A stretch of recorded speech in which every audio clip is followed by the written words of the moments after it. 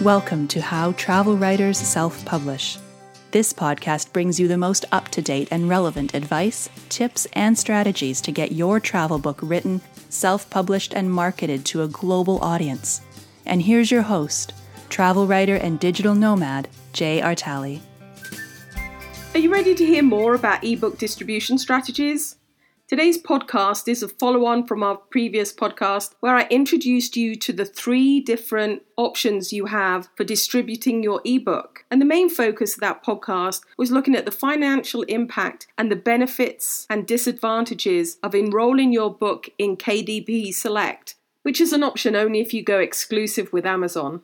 And in today's show, we're going to look at the other 2 options that are open to you if you decide you don't want to go exclusively with Amazon. The one thing the 2 options we're going to talk about today have in common is you still need to go direct with Amazon, but in this case, you're going to establish a non-exclusive relationship with them, which means that you're going to make your book available to other retailers, either directly or through a distributor. So depending on how much time and effort you want to make in maintaining different accounts, we've got an intermediate or an advanced approach for your ebook distribution strategy. The intermediate plan is to go direct and non-exclusive with Amazon and then consolidate all other activity through a single distributor. We've already established the benefits of going direct with Amazon, but in order to distribute through the other 4 primary ebook retailers, you don't have to establish a direct relationship with them. Instead, you can sign up with an aggregator who supplies ebooks to retailers, libraries, subscription services, and other aggregators. The majority of your ebook sales are going to come from Amazon, and the remaining percentage are spread across the other retail channels. Even though an aggregator takes a small percentage of your royalties, usually about 10%, it's offset against the time and effort it takes to manage 5 direct accounts and 1 or more distributor accounts, and keep all versions of your book in sync. The management of version control isn't such a concern for fiction authors whose content is more or less static, but the information in travel guides or non-fiction books is more of a moving target, and your book is going to need frequent updates. So the benefits of the intermediate plan are you'll only have 2 accounts to set up and maintain, your Amazon Direct account and your distributor account, and you'll only have 2 versions of your book to manage. The disadvantage of an intermediate plan is your distributor will take a percentage of your royalties or an upfront fee, and you won't be able to reach all available outlets via a single aggregator. The term aggregator and distributor can be used interchangeably, so don't let those naming conventions confuse you. The third and last ebook distribution strategy is to go direct and non-exclusive with Amazon. Choose 1 or more primary retailers to go direct with, and that could be Kobo, Barnes & Noble, Apple Books, Google Play, and then choose 1 or more aggregators to work with. And some popular and well-known aggregators are Draft2Digital, PublishDrive, and Smashwords. Going direct with Amazon means you keep the maximum percentage of your royalties, and the same is true when you establish a direct account with the other primary retailers. But it's not an all or nothing decision. You can choose to go direct with all of them or just a couple of them.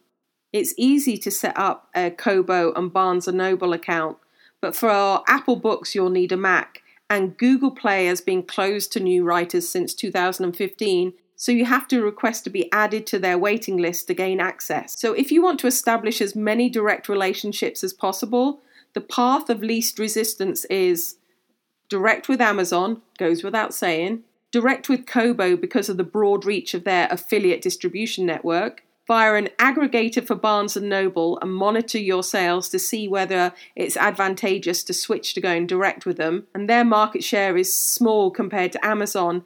And based on my travel guide sales for the past 5 years, it's really not worth my effort to go direct with Barnes & Noble. But it may be different for you and your book. Then for Apple Books, you should initially go via an aggregator, but review your sales activity to see if it's financially beneficial to go direct with them. After Amazon, Apple Books is my next highest income source, but they still equate to only about 5% of Amazon sales, so it could be worthwhile to go direct with Apple Books, but their publication process is quite a challenging hindrance, and it's just one task too many for many indie authors. And as far as Google Play goes, Your only option is to go via an aggregator unless you get accepted via their waiting list, and in which case you can go direct with them. But make sure you pay special attention to the complexities around their pricing strategy. For any of these ebook retailers you don't want to go direct with, the only way to reach their distribution network is through a distributor. Each distributor works with a similar set of primary retailers and ebook outlets, but also has their own exclusive mix of distribution partners.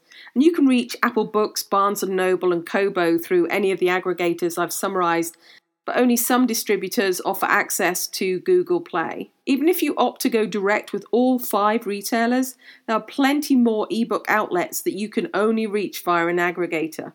Companies I mentioned before, Smashwords, PublishDrive, Draft2Digital, offer non-exclusive agreements, which enables you to opt out of distribution for any retailer you're going direct with. And this should be a minimum requirement when you're looking to partner with a distributor. So if you find a distributor that says you have to distribute through them to reach Amazon or Kobo or Apple or Google or Barnes & Noble, then run a mile, because there's plenty of distributors that allow you to set up your own direct relationships with those book retailers. As you're going direct with Amazon, you'd have to opt out of Amazon distribution through the aggregators you're working with, and that goes for any book retailer that you're distributing directly to. You have to make sure that in your setup, you let your distributor know that you're already distributing directly with one of the ebook retailers. And you can simplify your network by only going with one aggregator. But the more aggregators you sign up with, the wider your distribution network and the more readers you have a potential of reaching.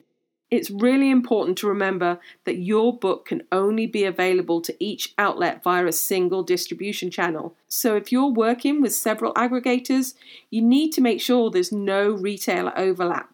For example, if you're accessing Scribd, which is a subscription service, via Draft2Digital, but you're also using PublishDrive and Smashwords, you'd have to opt out of Scribd via their networks. So as you can see, the more distributors you have, the more complex the setup is. Now, it's not impossible to set up, but you really have to think the process through to identify which distributor channel you're using to access which retailer.